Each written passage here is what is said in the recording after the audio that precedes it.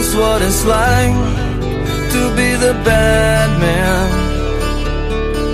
to be the sad man behind blue eyes.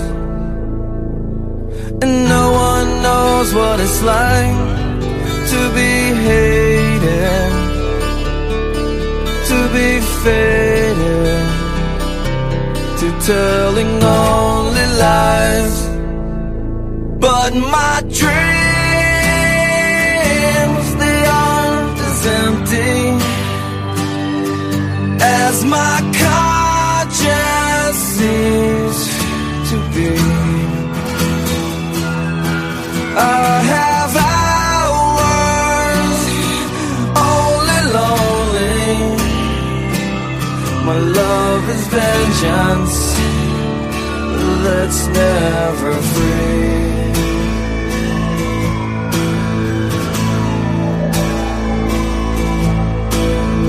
No one knows what it's like to feel these feelings like I do. And I blame you. No one bites back his heart on their anger. None of my pain and woe can show through. But my dreams, they aren't as empty as my conscience seems to be. I have hours only lonely. My love is vengeance that's never free.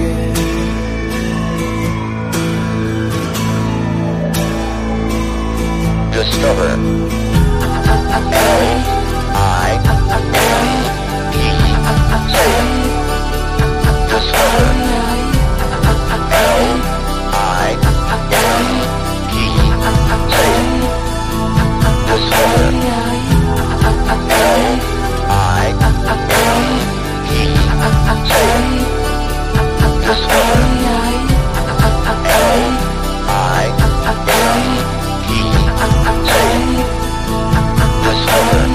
No one knows what it's like to be mistreated, to be defeated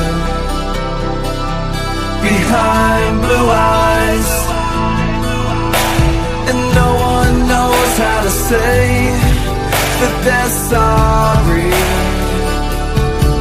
And don't worry, I'm not telling lies. But my dreams,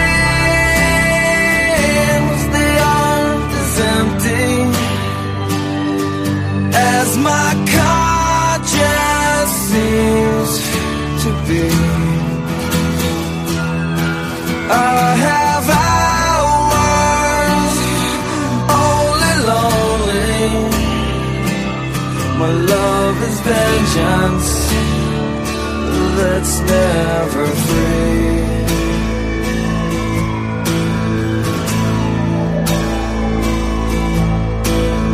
No one knows what it's like to be the bad man, to be the sad man behind blue eyes.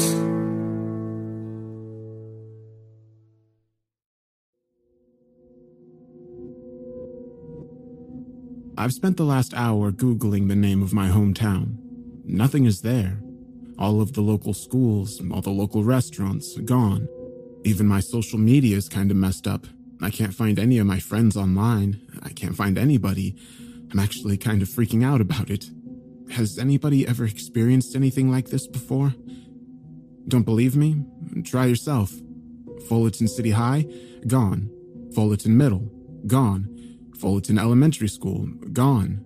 Fullerton City College? Gone. That preschool behind the tire place and next to that McDonald's, which my mom took us to growing up? You get the idea. All gone. Thousands of people, dozens of places I can't find information for anywhere. It's like we disappeared. I can't even reach the cops. I wish that were the only problem. My family and I woke up this morning to a total blackout. Every single house on the block lost power.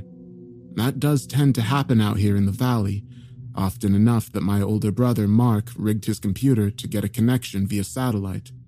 The two of us are currently crouched beside the generator, desperately trying to get a handle on the past few hours. My parents are panicking.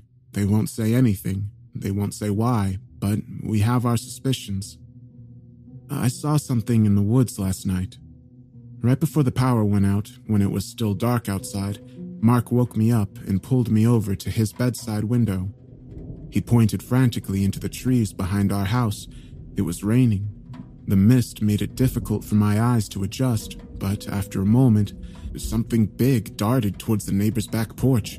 A thick branch fell in its wake. Then somebody screamed.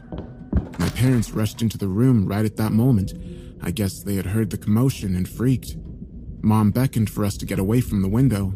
I gave in right away, because my parents can be scary when we don't listen, but Mark lingered there a little while longer. I didn't see what he saw. Mark whispered that he saw somebody running. He said it looked like they were running away from something. My father turned off the lights. I found that odd, and pushed my brother aside. He squinted out the window in silence. Finally, after what felt like an eternity, he concluded nothing was there, just the wind and the trees. Then, the power went out. My parents have been acting weird ever since. During the day, my mom tried to keep us in the kitchen. She made breakfast, lunch, and dinner over the fireplace. She even broke out a board game in the afternoon, and we played for a couple hours. She kept asking about schoolwork or football or baseball or anything but the odd situation we were in.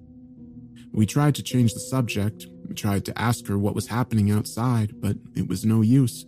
She ignored our questions. My father had a wild look in his eyes. Mark and I can't recall anything like it. He kept rushing to check the window every few minutes. Then he would sit down to check his cell phone, then back to the window, then back to his phone, like clockwork. Each rotation left him more agitated than the last. The cable didn't work. The internet had been spotty. There was really nothing to do but read a book or play a game. Mark asked to go for a walk before dinner. I thought Mom might pop the temple out of her forehead. Nobody goes outside. She snapped. There could be live wires on the ground. Mark snorted. Watch your attitude and keep the windows closed. I asked why, and she just stared at me with these deadly, fearful eyes that made me really uncomfortable. She looked like she wanted to tell me something, but my father answered instead. I didn't even realize he was listening. Nobody goes outside. I returned to my book without argument. I found one of my mom's old Stephen King collections and stumbled onto a story about rats in a basement bigger than a man. Time moved a little faster while I read. The walls of my house started to evaporate. It didn't take long for my imagination to disappear down the stairwell in the story, plunging further into the darkness with each step, listening to the untold things move around me perilously through the blackness. Somebody knocked on the door around 10 p.m. After an entire day of endless boredom, I thought this might be salvation. Maybe a maintenance worker, maybe a neighbor, maybe my friend from down the block finally convinced his mother to traverse the minefield of imaginary live wires. I got up from my chair to answer the door. My father sprinted across the room to block me. I don't think I'd ever seen him run before. He put his hand over my mouth. I tried to protest. He squeezed my arm. He didn't look angry. He looked scared. His eyes were on fire. It grew quiet outside, like somebody was listening. One finger over his lip told me to shut up. I looked over to my mom and saw her doing the same thing to my brother. He looked like he wanted to cry. The knocking resumed. The pace was pleasant at first, your typical formal but friendly. Then a pause. Then I was confused. Why were they scared? Why would a burglar knock? I thought that this could be somebody who could tell us what was going on, and it annoyed me that my parents were paranoid. So I got the idea to try saying something anyway. Not my best thought. "Help!" My father grabbed me by the throat and pushed me up against the wall. His sweaty palms slipped against my mouth. He raised one finger to his lips and held it there. My brother whimpered in the corner. The door hinges whined from the pressure of the knocks. My father reached into his pocket with the hand that was formally placed around my neck. I knew he had a knife in there. And just as soon as it had started, the knocking stopped. The house got quiet again. My father let go of me. It's been hours since the knocker left. My parents still won't talk to us. My mom is sleeping on the couch. My dad is sitting in front of the door with a gun across his lap. Can someone, anyone, please tell us what is happening in Fullerton City? I still can't find anything online.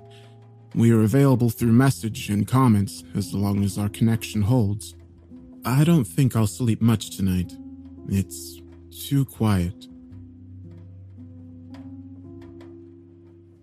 Do you know what happens when you search online for Fullerton City now? This post comes up.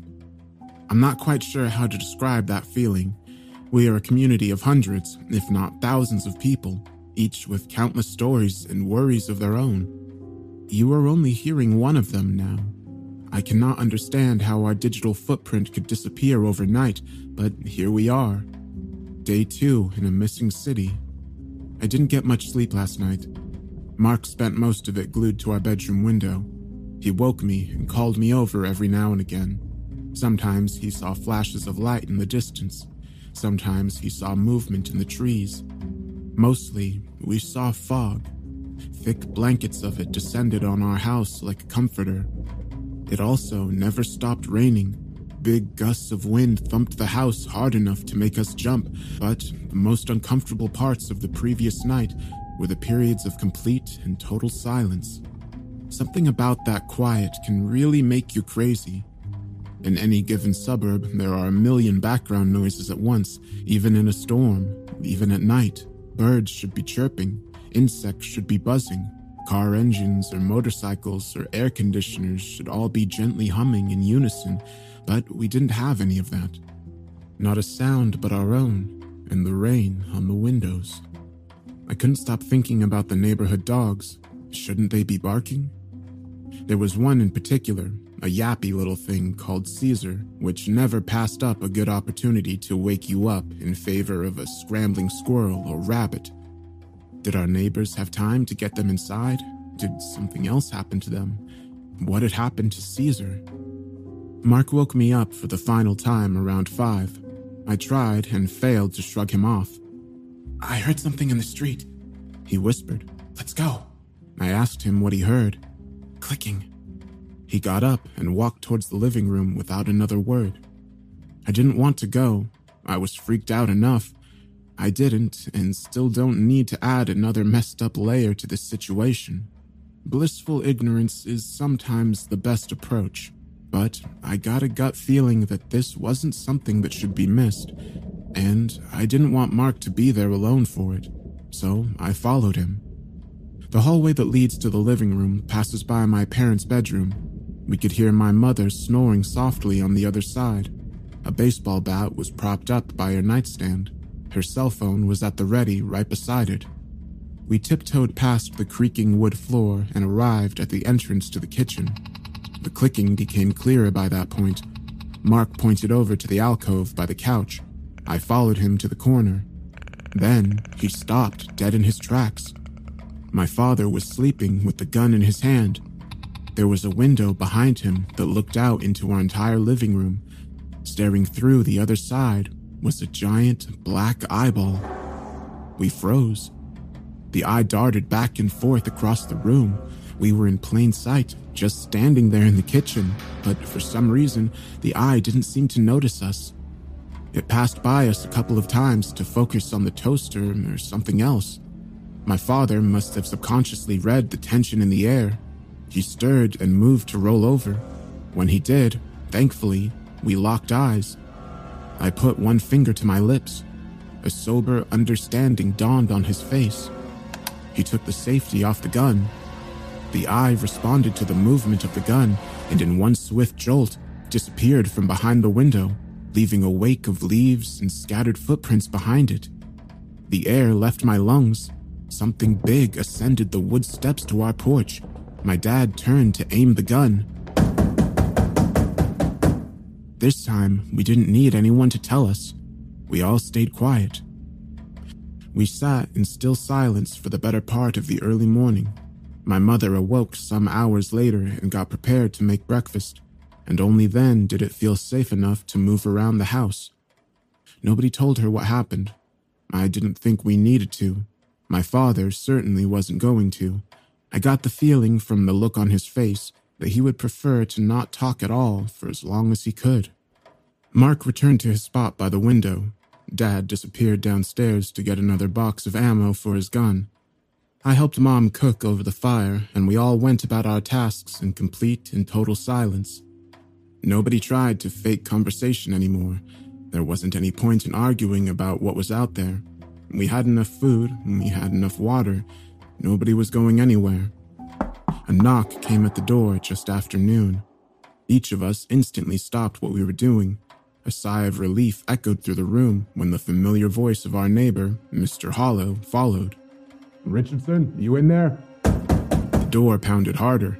No time to explain. Please, can you let us in? My father walked in and stood awkwardly between my mother and the door. I could tell that he would prefer to ignore it, but she would never let him live it down. The true married man's dilemma. Please, folks, if you're in there, open up. We don't have a lot of time. Mark shook his head. Please. He begged. Jean is hurt. My mom bit her nails. Dad gave in and reluctantly looked through the peephole. Satisfied with his view of the other side, he slid the pistol into his back pocket, unlatched the lock, and opened the door. Thank you. Mr. Hollow is a big, burly guy. He took my father into his arms and slapped his back so hard the sound echoed down the hall. He moved over to chase my mother down for a kiss on the cheek as his wife and daughter trailed meekly behind. Thank you. He bellowed. Thank you. We didn't know if we would see anybody else. My dad nodded awkwardly. My mom stepped up and hugged Mrs. Hollow tight. A quiet, pitiful moan escaped her lips as she did. The two of them were usually thick as thieves. My neighbor was a nice lady, the type that usually never shuts up, but now she couldn't get a word out. A thin line of blood trickled behind her foot. It didn't take long to notice the source. Her slacks were cut from the ankle to the knee. My dad slammed the door. Come on, Jeannie. My mother cooed. Let's get you cleaned up. The two of them walked hand in hand to the kitchen. Mr. Hollow sat down on our couch and wiped the sweat from his forehead and t-shirt. His daughter, Alice, perched herself neatly on the arm beside him. Like I said, he said while catching his breath. Luckily, we found somebody. My dad nodded again. Did you see it? Mark asked. Whatever's out there, I mean. Mr. Hollow stared back at him. He took a second before he spoke, like he wanted to pick his words, which didn't quite fit for a guy like him. One of them got into the house, he said definitively. An open window downstairs. We trapped it in the basement. My father held up his hand. Didn't feel safe staying there, though. My father interrupted. Enough, he whispered. Take a break, Mike. Let's talk. Mr. Hollow nodded in bewilderment. He got up and shuffled after my father towards the dining room, leaving Mark and I uncomfortably with Alice. Alice Hollow is around my age. She's short, with dark hair and dark eyes. She has this awkwardly adorable round head that she covers up with a bow or a pin or some other new accessory every other day. I've had a crush on her since grade school. I know that's probably not relevant, but I just want to point out what may later become obvious. Mark elbowed me in the ribs. I ignored it. So, did you see anything? I asked. Like, did you see anybody out there? She paused and then shook her head. Well, what does it look like outside? Mark asked. Normal. She answered. Quiet. And you really didn't see anything? I asked again. When it started, I mean. She looked at me and shook her head, paused, then relented. We were all inside sleeping, like you probably were. It was late. Or early. I don't know. My dad was upstairs, I was upstairs. My mom doesn't sleep much, so she was doing some laundry in the basement. She hesitated. I don't know what woke me up first. Her screaming or the power going out.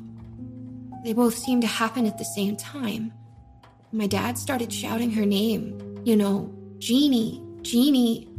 And my mom was just wailing from the basement. We both got to the kitchen and we could see her running up the steps. She was screaming at my dad, close the door, close the door. But my dad couldn't stop looking at whatever was behind her. He just froze. Right, Mark whispered. Can't blame him. So I reach out and slam the door, just as my mom makes it through. And something wedges itself in the doorway. Holy shit, I murmured. What was it? I don't know. Something thick and sharp. Like a claw, I guess. It was wet, too. It left a stain. Anyway, I couldn't get the door shut because of it. I was panicking. I kicked my dad in the shin, and he threw his body weight against the frame. The lock finally clicked, and we heard whatever it was fall down the stairs on the other side. She paused. It didn't come up again. My father reemerged from the dining room some moments after our awkward silence. Mr. Hollow trailed sheepishly behind. Who's ready to eat? We ate our fire-cooked meal in relative silence. All four parents made it abundantly clear through menacing stares that the topic of the shit show outside would not be discussed with children present. Mark again asked if he could go for a walk. Nobody dignified him with a response. After our dishes were done and disposed of, we retreated into various alcoves of our suddenly cramped 3-bedroom. Mark and I went back to our room. Alice set up shop in the office with her mom. My mother retired to the bed early, and both dads sat guard in the living room. The house grew quiet again. The wind and rain finally seemed to slow down. My Stephen King novella kept me company. I couldn't help but empathize with the main character. Somewhere in between the tales of rats in armor, bat rats, and albino rats who never saw the sun, sleep came easily and comfortably under my familiar warm sheets. I woke up to a rude shaking. Alice was standing over me. She didn't say anything. I guess she didn't have to. Mark and I rubbed the last remaining ounce of sleep out of our eyes and followed her wordlessly into the office. 2 cots were set up in the room. One looked disheveled. The other was still made. Alice pointed to the open window. Her mother was gone. My hometown is dying, and I don't want to die with it. I know it sounds ridiculous to be lamenting on the internet while the world is melting around me. At the moment, it definitely feels ridiculous, but you have to understand. If we don't survive, which we almost certainly won't, this story will be my town's last living record. That's important to me. That's important to them. I have to let someone know what happened here, even if it's only you. The truth is obvious now. We are being exterminated. This town and its people are being erased. Fullerton City is all but wiped from the collective subconscious already. All that's remaining are the survivors, the creatures, and this story. I'll keep it going as long as they let me. I don't know why this is happening. I don't particularly care. Not anymore. I just want to get out of here. This will be my last message from inside my childhood home. The only thing I've ever known. My brother and I have decided that we won't die here. Mark packed a couple of essentials in our school backpack. The only thing that's remaining is this laptop and a frank conversation with my parents. I know they're scared. We're all scared, but we have to do something. Mrs. Hollow didn't come back last night. Alice only stopped crying long enough to tell the adults what she knew, which wasn't much. She fell asleep sometime around midnight. Her mother was in the room at the time. She was acting strange, though, you know? She sobbed. She just kept repeating the same things over and over, and her face was white, like really, really white. I thought it was just shock over what happened. The scratch, the attack, you know? I didn't know. I didn't know. Mr. Hollow was inconsolable. Well, we have to find her, Jack. He bellowed. Me, you, and the boys. Alice can come too if she's up to it. We've got weapons, don't we? We've got a small arsenal here, Richardson. They're big, but the damn things are stupid enough that... My father just shook his head and pursed his lips. Nobody is going out there. The hell they're not! I won't risk my family's safety, Dad insisted. Especially not at night. Mr. Hollow's already red face turned a particular shade of scarlet. He looked like he might blow a gasket. Then he calmed himself and delivered the next bit like a sermon. Fine. He spit. Stay inside and cower. Lie to your kids. Keep them underneath the covers long enough, and maybe they won't think there's monsters outside. You raise your family how you want, asshole, but don't you dare tell me how to take care of mine. Mark looked down at his feet. I avoided my father's glance. Alice, let's go. Mr. Hollow beckoned. Get what you got. Please. My father interrupted. Just wait a minute. We're not staying. Mr. Hollow finished. You're not convincing me to abandon my wife out there. You know me better than that, Jack. My father reached out and handed him a gun. We have extra. He paused. You'll need it more. Mr. Hollow nodded awkwardly. He took the pistol and stuffed it into an oversized coat pocket before turning and heading for the door. My mom met him there with some bread and other things stuffed into a plastic bag. There wasn't much, but I think she felt like she had to do something, and she looked like she wanted to say more, but she didn't. Alice reached out and gave me a warm hug. She held on longer than expected. Right around that time, I really wished she would stay, not because of my feelings for her, but because a piece of each of us knew what would happen next. It all just happened so fast. Thank you for your hospitality. Mr. Hollow shook each of our hands one last time. My father opened the door for him. Without another word, the pair descended the front porch into a thick evening fog. Alice turned back to wave. Then she turned around, and they were gone. My father shut the door. Dad shuffled back to the couch and collapsed. Mom waited at the door like they might change their minds. Mark perched at the window. He looked over and shook his head at me as if to say, "Not good." Just as an all-too-familiar clicking echoed down the block. I could feel my body instinctively tensing. I had no true preparation for what came next. The sound started quietly before it seemed to fill the air. Soon, it was as if 1,000 crickets suddenly invaded Fullerton and all decided to chirp at the same time. The ringing, awful cacophony of it was deafening. Somebody outside screamed. I couldn't tell if it was a man or woman. The chirping erupted even louder and seemed to devour their voice. My father held his head in his hands. He motioned for us to block our ears. My mother started to cry. Underneath the clicking, underneath the screams, one word became clearer as it was repeated over and over again in the distance. Jeannie! Jeannie! Jeannie! The gun went off soon after. Jeannie! One shot at first, then 2, 3, 4 in quick succession. Somebody else started screaming. I knew that had to be Alice.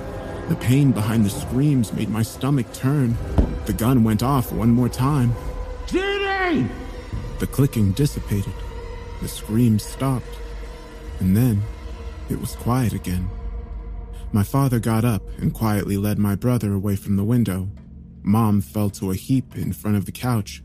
I could feel the tears forming in the corner of my eyes and desperately fought them back. You knew this would happen.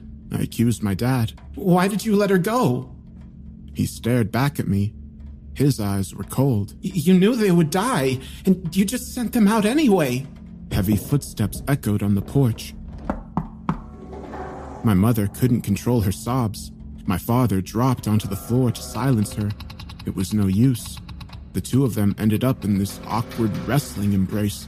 The pounding outside continued. We killed them, Mark whimpered. And now they're going to kill us. Then, the office window. They're checking for weaknesses, Mark whispered. Trying to find a way in. The sound ascended to the roof. Heavy footsteps paced back and forth above us. The chimney kicked back smoke. It's too small, my father murmured. They can't fit. Please, God, they can't fit. My mother wrapped her arms around her head. The knocking surrounded us. There had to be a dozen of them, all checking various points of entry, all clicking their disturbingly loud song in unison. Staying quiet would be no use. They had to know we were inside. Mark gestured for me to look through the peephole. I squinted and noticed something in the distance.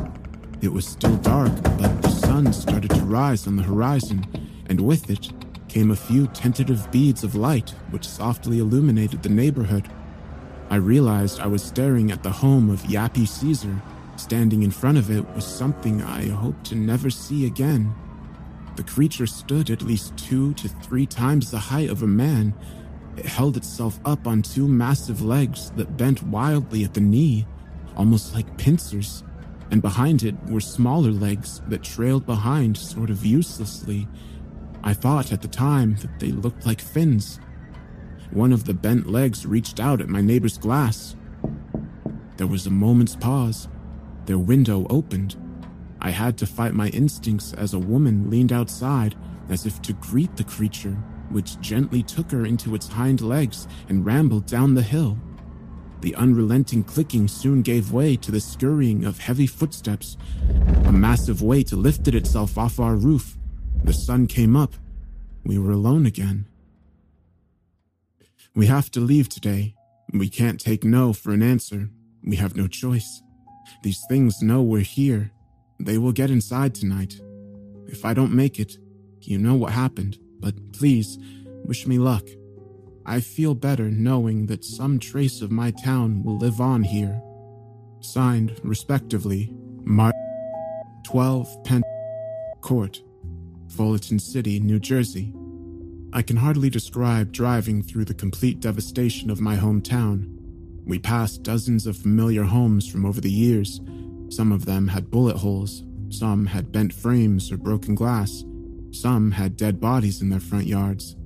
And I tried not to look at those too long, because I knew the faces. But it's hard to stop yourself from looking once you start, you know? I saw Alice, I saw Mr. Hollow, I saw neighbors, I saw friends.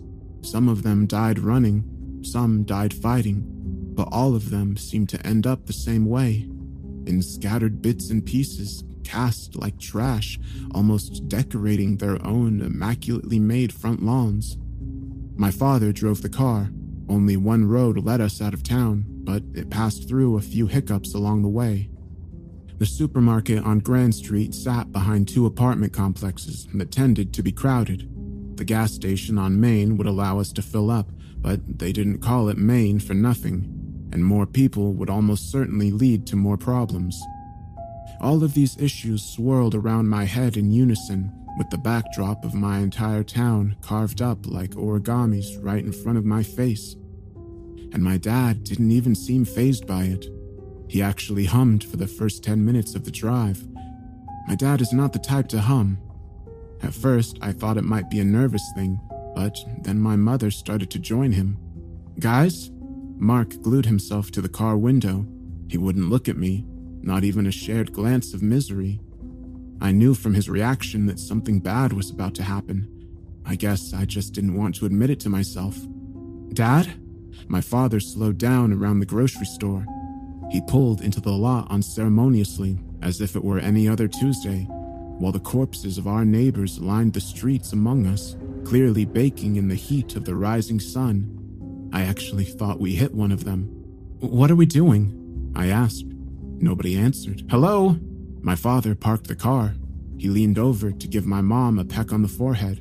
She nodded and smiled back. After a moment of silence, he gingerly unclipped the seatbelt and moved to get out. Nobody bothered to stop him. "Dad!" I shouted. "Wait, are you serious? You can't go out there!" He smiled at me one last time. Looking back, I like to think that there was still some small part of my dad in that smile. He looked like a weight had just been lifted from his shoulders, like he got us this far, like his job was done. I didn't understand it then. I do now. I only saw the scratch when he got up, right above the belt, hip to hip. His shirt had always been tucked. My mother took a deep breath. Mom? I whimpered. "Mom, no, please." She looked back at me and grasped my hand. She was cold to the touch. Mark whimpered something small. I knew then that he knew all along. It happened the first night, he whispered. They can't fight it anymore. It won't let them. The car door opened. Mom, you can't go out there! She pulled her hand away. Mom, please! It's okay, honey. Okay, honey? She got out of the car and sprinted after my father. I never saw my mom sprint before. She looked so strange doing it. I watched the two of them go towards the store, hand in hand. In a moment, they were there, and the next, they were gone. We have to follow them, I begged. Please! A soft boom sounded from somewhere inside. Okay, he whispered hesitantly, but be ready to run when I say run. Deal? A second boom followed. Deal, I muttered. I'm the oldest, he insisted. We don't know what we're going to see inside there. You have to listen to me. Shut up and let's go! We hopped out of the car and ran across the empty lot. Rain and heavy wind swooped in with our arrival. Mark slipped and fell into a particularly nasty pool of blood. I raced back to help him. By the time we both made it inside, our parents were gone. We looked around for a minute. The store seemed to be shelled. Overturned shelves made it difficult to get around. Smeared floors made the entire place stink worse than a slaughterhouse. At the center of the store was a staircase that leads to the basement level.